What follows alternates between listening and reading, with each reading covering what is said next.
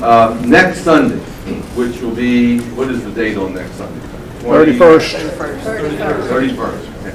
Mark and Debbie Ford are going to be dedicating their baby. Okay. Now, some of you know Mark. Mark's back there. Mark, stand up so everyone knows who you are. Remember, Mark brought the baby a couple of weeks ago? We're going to be dedicating his daughter, and we're going to do that at the country club. Now, Debbie is a member of another church. Mark goes to that church as well, but don't ask me why, but he comes to this class occasionally. Actually, I met Mark in a providential way on an American Airlines flight from Washington, D.C. to Dallas. He was sitting behind me. He heard me talking to a woman and counseling with a woman who was sitting next to me, and after it was all over, I was trying to get some work done. And, he reached over the seat and said, do you mind if I talk to you for a few moments? And that's how we met. And he's been coming to the class ever since. So in a sense, he feels like this class is his church, his congregation. So he tries to get here as often as he can. He wants us to dedicate the baby. Now we're going to do it at the Lakewood Country Club next week. So he would like to invite you to come to that. If you can be there, that'll be fine. And we'll be giving you more details about that. Let's not forget on a Memorial Day, when we think about the men and women who died to protect our country, that we don't forget the people who have died for the kingdom of God. You know, there have been martyrs throughout the ages that have died. As important as America is, this is a place that God has settled us. Many of us were born in this country. If not, we came to this country. This is where we're living. It's very important to us. It's our land. We should support, should be patriotic. But don't forget, America is not, I don't find America in the Bible. Now, what I do find in the Bible is the kingdom of God, and the Bible talks about a lot of people who have died for the faith. You know there are people, hundreds and thousands of people, who have died this year for the faith. And so let's make sure that when we do things like this, we always keep things in perspective. There's a temporal perspective, that's why we have Memorial Day, but there's an eternal perspective, and we need to keep our eyes on that. Jesus was the one who set the pace. He was the one who said, you never back down, you always put your faith in Christ, in God, and if it need be, you die in that situation, trusting God for the outcome. He trusted God for the outcome, and guess what happened? They crucified him, but 3 days later, God raised him from the dead. That's the hope that we have. Even on a Memorial Day, guess what? The soldiers who died do not have that hope of a resurrection unless they have trusted Christ. So let's make sure that when we're in a church service, that we don't put America above the kingdom of God, and there's a tendency to do that. They did that in Germany. Now you say, well, America's not Germany. Well, it's not now. Germany wasn't Nazi Germany always, but guess what? Somehow the church started equating patriotism and the gospel, and it got them in trouble. It got a nation in trouble. So let's always honor those people who have given their lives for our nation, but let's remember that this is a very temporal thing. We're dealing with eternal issues. Amen? Amen. Now, some of you didn't like that, but that's okay. Now, we are, I just need to get things in perspective when I get up here to teach the Word. Now, we are in the book of Psalms, and what we said last week, and I wish I could go over the lesson last week for those of you who were not here, but Psalm 1 and Psalm 2, in a sense, are the doorway to the rest of the Psalms. In a sense, they introduce us to the final 140 Psalms. And they're going to set the stage. All the other Psalms, are, in a sense, are built on these two Psalms. And you're going to read, and we go through these Psalms, the other 148 Psalms draw themes from these first two Psalms. Okay? So they set the stage for the rest of the Psalms. So let's turn to Psalm 2. Psalm 2. And what we're going to do is we're going to look at this. We're going to go down these 12 verses, and hopefully when we get done, we'll then be ready to launch into the rest of this book. Now, Psalm 2 is known as a royal psalm, okay? And it's also known as a messianic psalm. It's a royal psalm because it deals with royalty. It focuses on Israel's king, most likely King David. It's a messianic psalm Because when the church read that psalm, they applied the scriptures to Jesus as God's ultimate king, the one who will reign over God's kingdom. Now the theme of this psalm is the nations against the king. The nations have chosen to rebel against the king. Now if we were going to outline this, there are 12 verses and it divides into 4 sections. Verses 1 through 3 talks about the nations planning a rebellion against the king and against the nation of Israel. Verses 4 through 6 gives us God's response to this plan. Verses 7 through 9 give us the king's response. He recalls certain things that God said to him that assures him that these nations in their rebellion will not work, not succeed. And then in verses 10 through 12, we have a reprimand or instructions to the nations. And this is a very interesting section right there. Now let's look at section number 1. I want you to notice it opens up with a twofold question. Question number 1, why do the nations rage? These are the Gentile nations that are surrounding Israel during King David's reign. And notice the question is, why are they in a rage? That word rage talks about an uproar. It's a descriptive word that talks about the sea being in an uproar or in a turmoil. And these nations are in a turmoil, and the psalmist is asking why they are in a turmoil. And then the second part of the question in verse 1 is, and why do the people plot or imagine a vain thing? So, in a sense, the first part of the verse deals with emotion, rage. The second part of the verse deals with the mind. It deals with the intellect. They are plotting something. They are imagining a thing. Now, this is a plot. This is a plot against the nation of Israel. This is a rebellion against the king. Now, notice it's called a vain thing. Now, the question is, why are they plotting some vain thing? Something that won't succeed.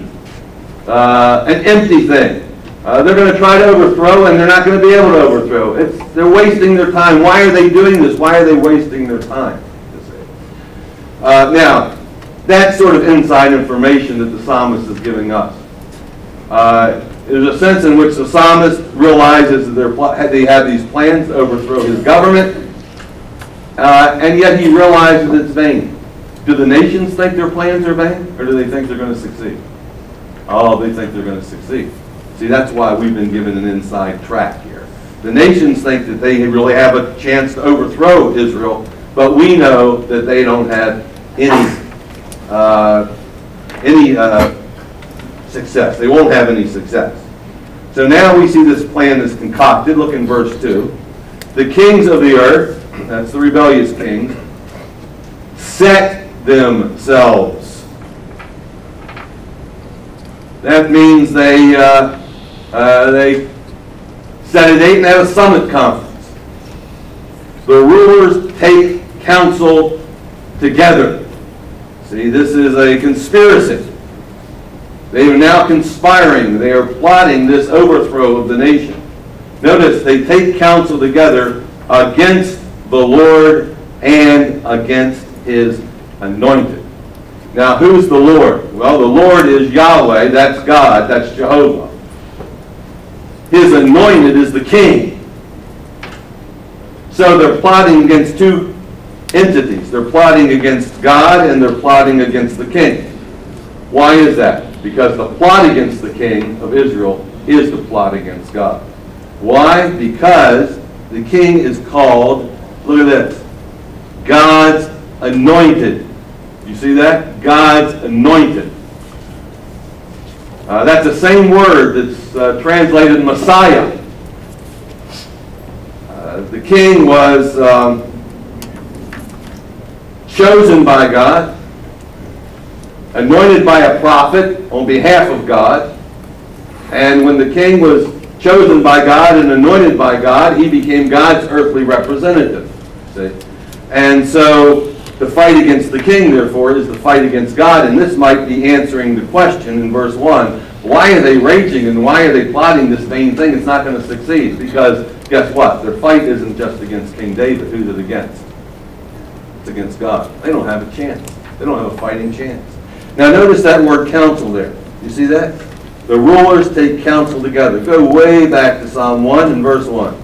Blessed is the man who walks not what? In the counsel of the ungodly. This is an ungodly counsel down here. And in Psalm 1 we're going to see the perfect man, how he lives, the righteous man. And here we're going to see how the rebellious man lives. The rebellious get together for ungodly counsel. Now we get to go inside the summit conference, and we get to hear them. We get sort of a little sound bite. We got a secret recorder inside the summit conference, and we're actually going to get to hear what these ungodly rulers are saying. Look what they're saying in verse 3. Let us break their bonds in pieces and cast away their cords from us. In other words, let's get rid of all the constraints that King David and Israel is putting on us. We feel like we're being oppressed. We need to plan an overthrow of that government so we can free ourselves. So, what we have here is we see this rebellious plot or plan. Okay? Now let's get God's response. Look at verse 4. He who sits in heaven shall laugh. The Lord shall hold them in derision. Now we're going to move from the earth. We get to see what they're doing on the earth. They're having a plan. And now we're going to move from earth and we're going to move into heaven. And we're going to see God, how he's responding to this plan. And notice what he does.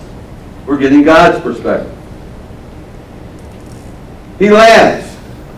With God, it's a laughing matter. It would be like, you having a 4-year-old child, or maybe you have a grandchild that's 4 or 5 years old, and they get real angry at you for some reason. And they say, I'm going to beat you up. Well, you're an adult. 4-year-old isn't going to beat you up, so what do you do when they say that? If you don't do it out loud, so they can see it, at least you laugh. You laugh inside. You see, the idea that the 4-year-old is going to beat you up is absurd. My kid said, I'm going to beat you up. And I was their father, and I laughed. And here's God, and he laughs at this. Now, let me ask this. What happens, however, if that 4-year-old keeps persisting and just doesn't stop? And then actually tries to beat you up. Starts kicking you and all. Guess what? You stop laughing, don't you? Of course you do. And then guess what you do? Then you show them who's the boss. Now I'll show that 4-year-old who's the boss. So that's what you know. That's what God does. Look what comes next. He says he laughs, he'll hold them in derision. Then he shall speak to them in his wrath. Notice it goes from amusement to anger. See, at first it's funny. The thought of them beating up God and taking over Israel, it's sort of a laugh. It's a laughing matter. But it's not a laughing matter once they get serious. And at that point, God gets serious. And it goes from amusement to anger. And so what was funny now becomes very much annoying. Okay? Now we see the reason for God's displeasure. Look what he said. Yet I have set my king. See, they're going against my will.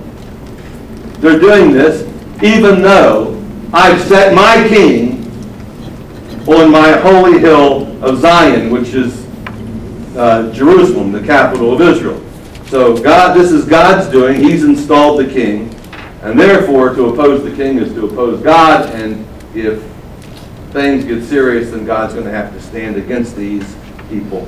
And he's going to have to take care of them. Okay? Does that make sense? So we get God's perspective. Now, beginning in verse 7, we come to the third section. And what we have here is we have the king's reaction to this. Okay? We see the earthly plot. We see the heavenly response from God. And now we come back to earth, and we're going to get the king's response. And here's what the king's going to do. The king is going to recall something. He's going to remember something. And he begins to speak. Now look what he says in verse 7.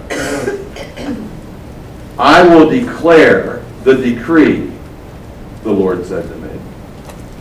Look at this. So I'm going to declare the decree. The Lord said to me. And he remembers back what God said to him. The Lord said to me, that's the king. Here's what he said. You are my son.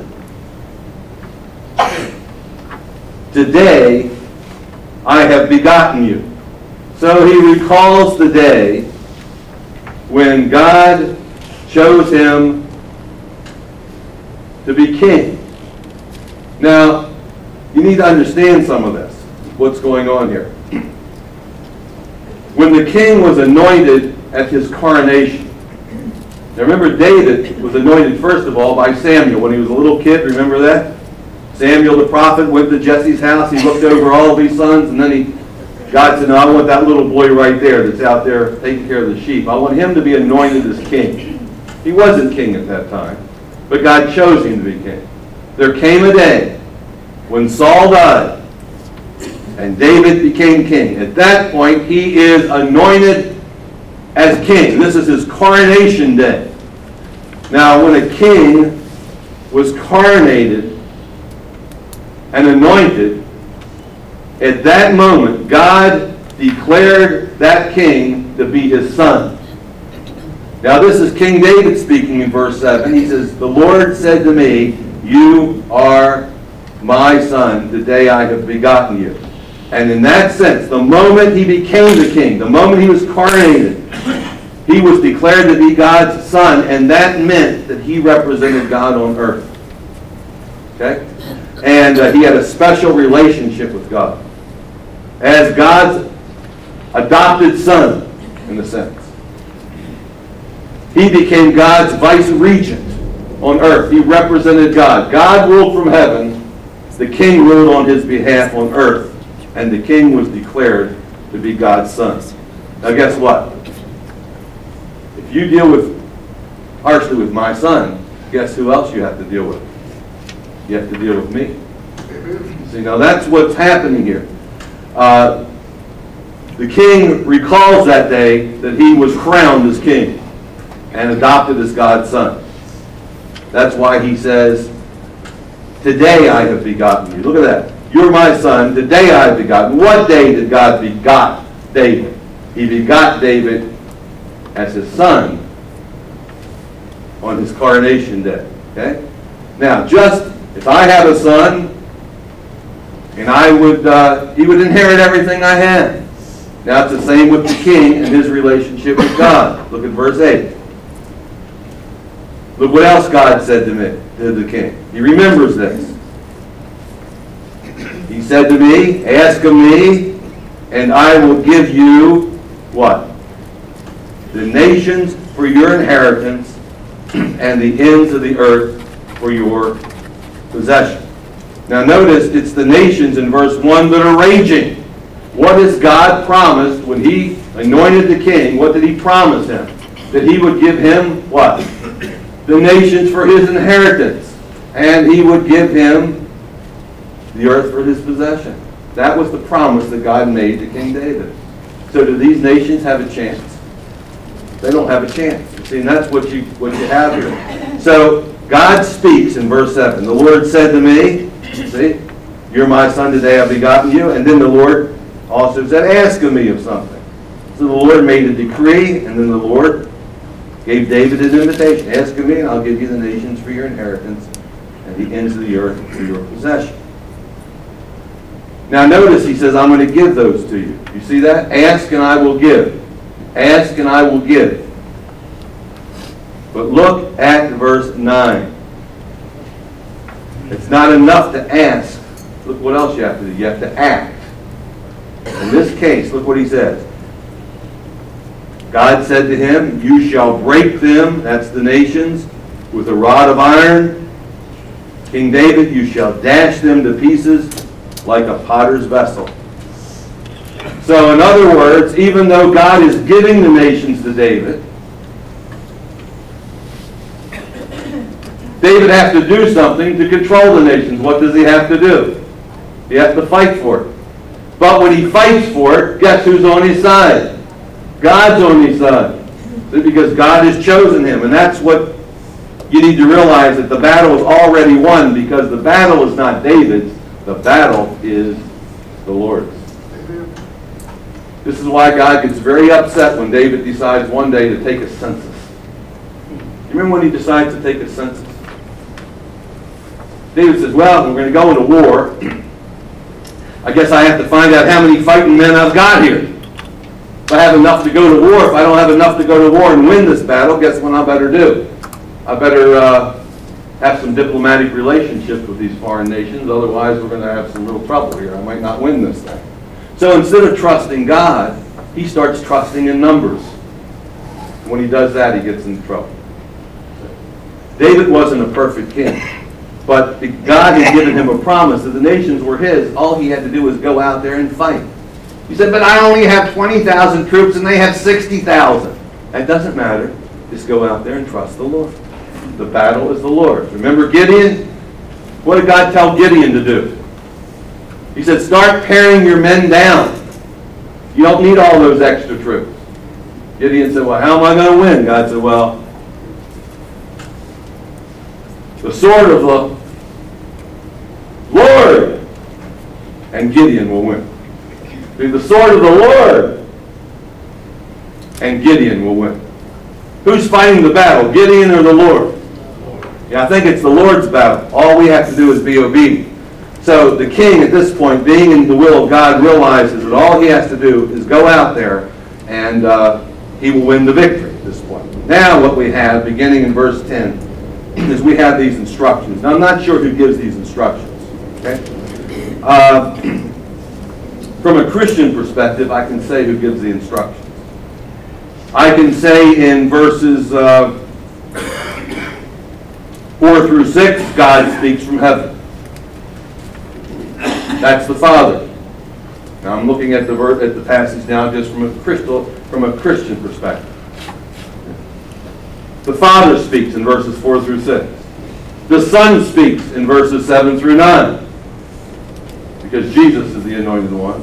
And the Spirit speaks in verses 10 through 12. That's how we would interpret it Christologically. Okay?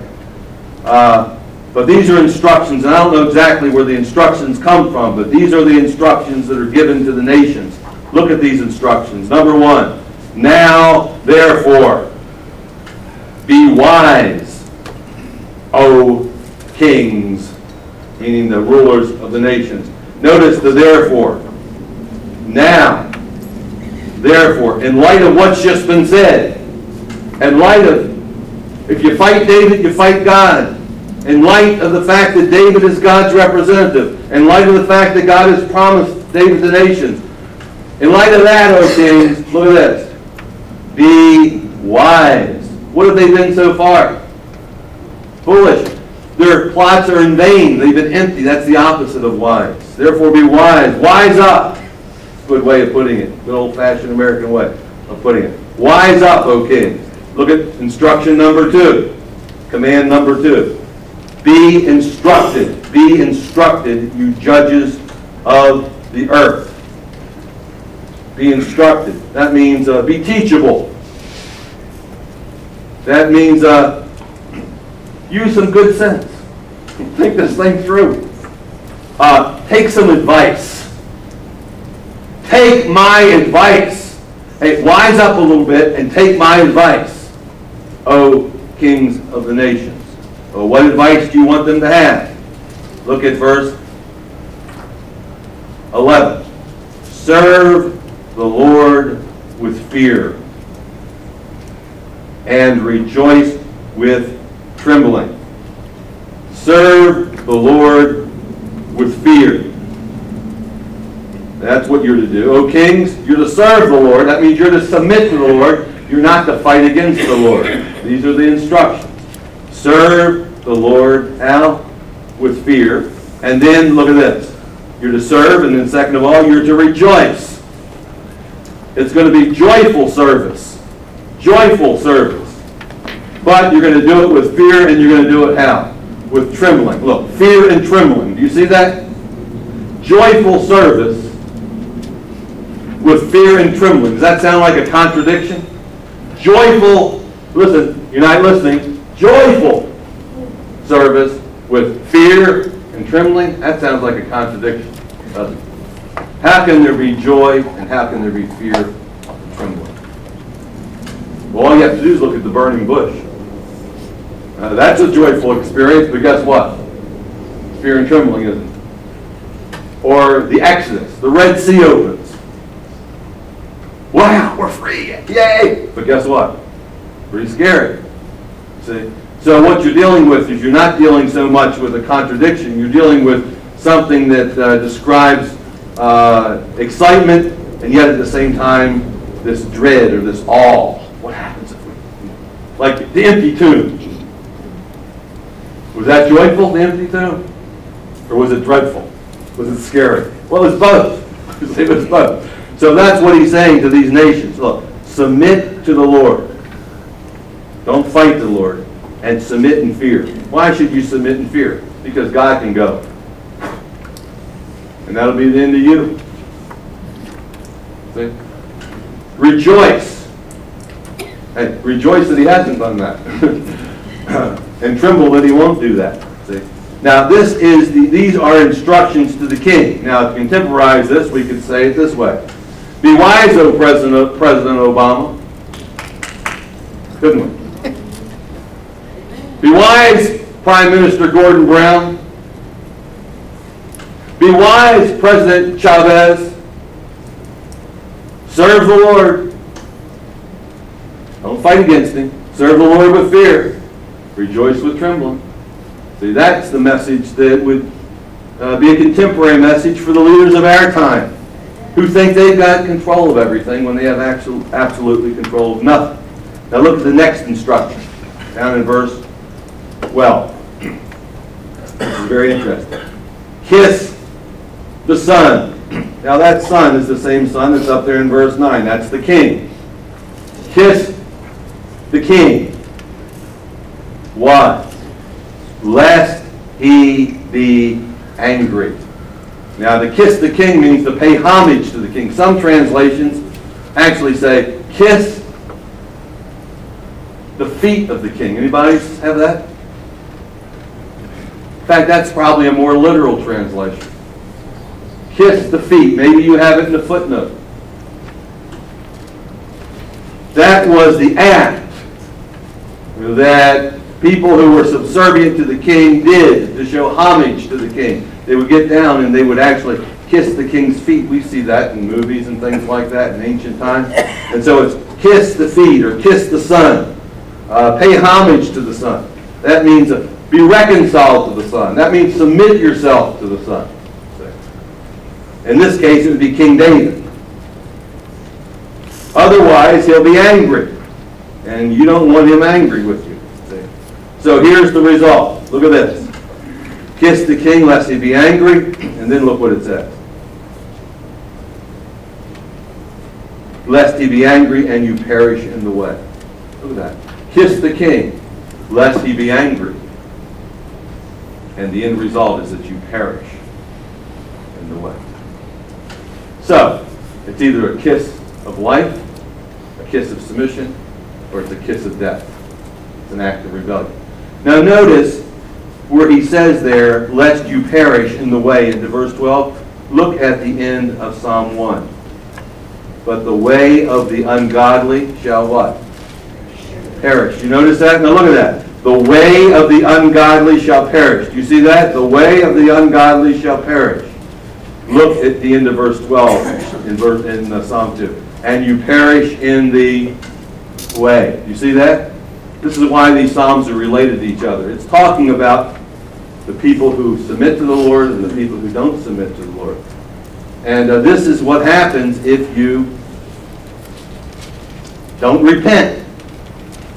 So your plot is to overthrow the government. What you need to do is you have a change of mind, a change of direction. You need to repent. And this is the end result for those who do not repent.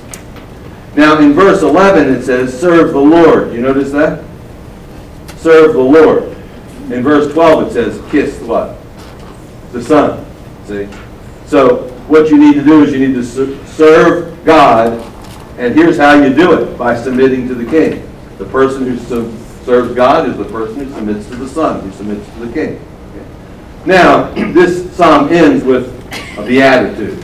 It says, blessed are those who put their trust in him. Blessed are those who put their trust in him. Now that is in opposition to the rebellious one. Now look how Psalm 1 opens. Blessed is the man. You see that? Psalm 1 opens with blessed is the man. who walks not in the counsel of the ungodly, who does not stand in the path of sinners, who does not sit in the seat of the scornful. Blessed is the man. Now look at the end of Psalm 2. Blessed are all those who put their trust in the Lord. Now those two blesseds, in a sense, form brackets around Psalm 1 and 2. Psalm 1 opens with a blessed, Psalm 2 closes with a blessed, and that shows you why these two psalms actually go together. Originally, rabbis believed that Psalm 1 and Psalm 2 actually were one psalm alone. They weren't two different psalms. And it opened up with a blessing and ended with a blessing. Psalm 1 describes the perfect man who trusts the Lord. Psalm 2 describes the rebellious man who doesn't trust the Lord. Psalm 1 tells the perfect man to stay on the right path and he'll be blessed. Psalm 2 tells the rebellious man to get back on the right path and he'll be blessed. And so that's what you have. Now, how do we apply this to Christ? Remember I said this is not only a royal psalm, it's a messianic psalm. The early church applied this to Jesus. Now, I don't have to go and read through the psalm again and show you every place that I would think that the early church interpreted Jesus. For example, I've set my king on Mount Zion, verse 6. Well, that would be King Jesus. You're my son, verse 7. Well, we know God says that about Jesus when he's baptized, and he says that about him when he's resurrected. So we can see that. You know that. I don't have to go over that. But let me show you how the early church, why they interpreted this as a messianic psalm. Can I do that? I'll give you an example. I want you to go to the book of Acts. Okay? Book of Acts. Now I'll give you two examples. The first is found in Acts chapter 4. Jesus is the anointed son. The early church, when they read that psalm, they said, oh, this applies to Jesus. Oh, historically it applied to David, yes. But Jesus is the new David. Jesus is Israel's new king. He is the end-time king. Remember, upon whose shoulders the government shall never end. Okay? Now, in Acts 4, what we have is Peter and John have been preaching. They've been healing people. They've been arrested by the Sanhedrin. They've been put in jail. They have been threatened, and now they've been released. I don't need to go over that. You know what chapter 4 is about. Now they've been released. Look what happens when they are let, and they've been told never to speak in the name of Jesus again. Okay? Now look what happens. Look at chapter 4 and verse 23. And being let go, they went to their own companions. That means they went back with the Christians. They went to a house where the church was meeting, probably having a meal. And they reported all that the chief priests and the elders had said to them. Don't preach in the name of Jesus. So when they heard that, the church raised their voice to God with one accord, and they said, Lord, you are the God who made heaven and earth and sea and all that's in it, who by the mouth of your servant David has said, look, does this sound familiar? Why did the nations rage and the people plot vain things? And the kings of the earth took their stand, and the rulers were gathered together against the Lord and against his Christ, or his anointed one. So what we have right here is we have a quote from Psalm 2. Now think about this. Peter and John have been arrested, told never to mention the name of Jesus. They come back and tell the church, and the church goes and starts singing this psalm, because psalms were sung. They're probably sitting around having a church service, and they just begin to spontaneously sing Psalm 2. Now, how does Psalm 2 relate to what's going on in their lives right now? Notice they talk about nations raging, the Gentiles raging, people plotting a vain thing, the kings of the earth. Who are all these people? Who are the Gentiles? Who are the people? Who are the, look, verse 26, the rulers are gathered. Who are these rulers? Against the Lord and his Christ. Okay? In this situation, who is standing against Christ and against God in this situation right here?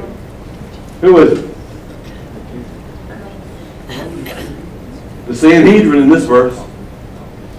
And guess what? They're applying Psalm 2 to the Sanhedrin, saying you're the people who are raging against Christ You're the ones who are fighting against the Messiah.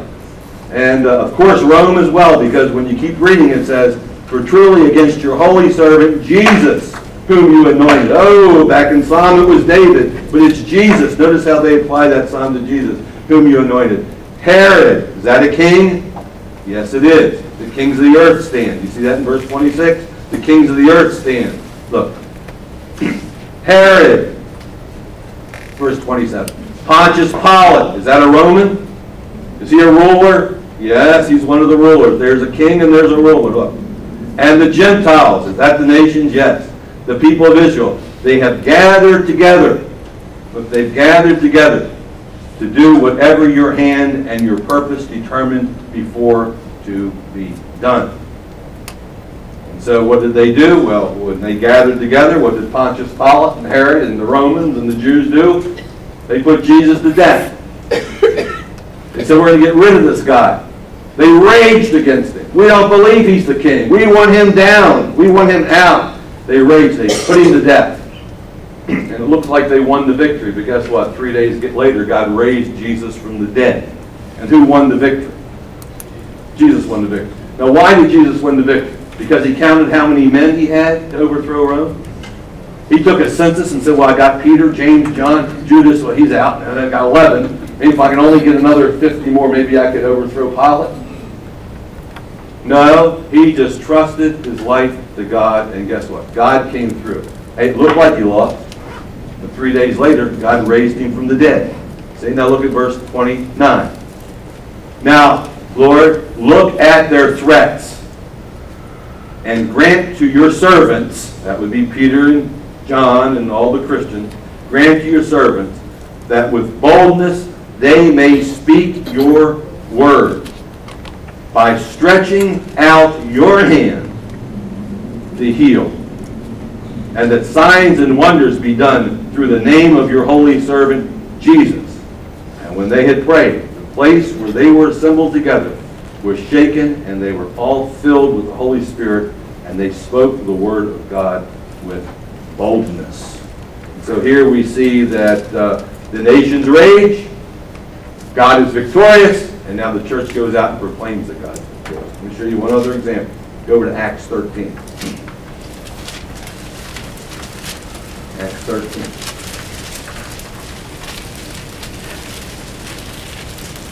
And look down at verse 29. Basically, it's the same thing. End of verse 28 talks about Pilate putting Jesus to death. That's Acts 13. The end of verse 28, they asked Pilate that he should be put to death. Who asked Pilate? The Jews asked Pilate that he be put to death. Okay? Now, when they, that's Pilate and all the forces that were against Christ, had fulfilled all that was written concerning him. Look at that. They fulfilled all that was written concerning him. They took him down from a tree and they laid him in the tomb. But God raised him up from the dead.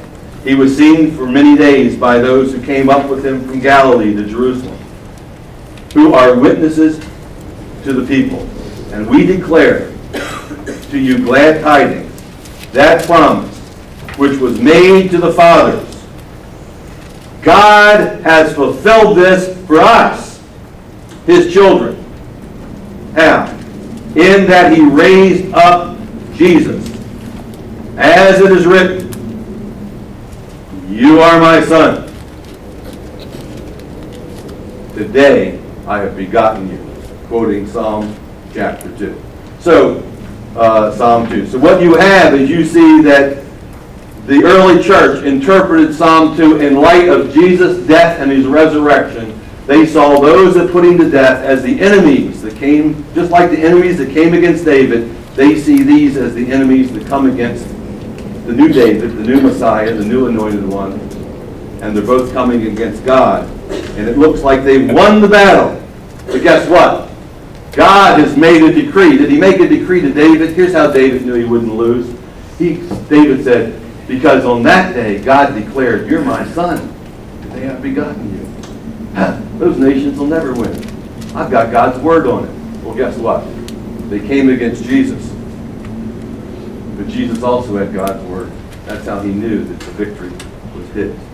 And so guess what? Jesus has been raised from the dead. He sits at God's right hand and he reigns over the entire universe. And the call now, the instructions now are, kiss the Son, lest he be angry and you perish in the way. Be reconciled to God. Our job as Christians is to take that message. This is what the Great Commission is all about. Go and make disciples of all the what? All the nations. See? And that's what we're to declare. We're to declare Psalm 2. That's the gospel message. We call people to say, Jesus died, but he was raised. And he now reigns. And you need to be reconciled to God through Jesus Christ. Blessed is the nation whose God is the Lord. That's the message on Memorial Day. Blessed is the nation whose God is the Lord. And one day, the nations of this world, Scripture says, all of them will become the nations of God's Christ. Amen? We'll pick up next week on Psalm number 3. Father, we thank you for this psalm. Help us to realize its importance to us. Help us to realize that we are the heralds, the new heralds of this message.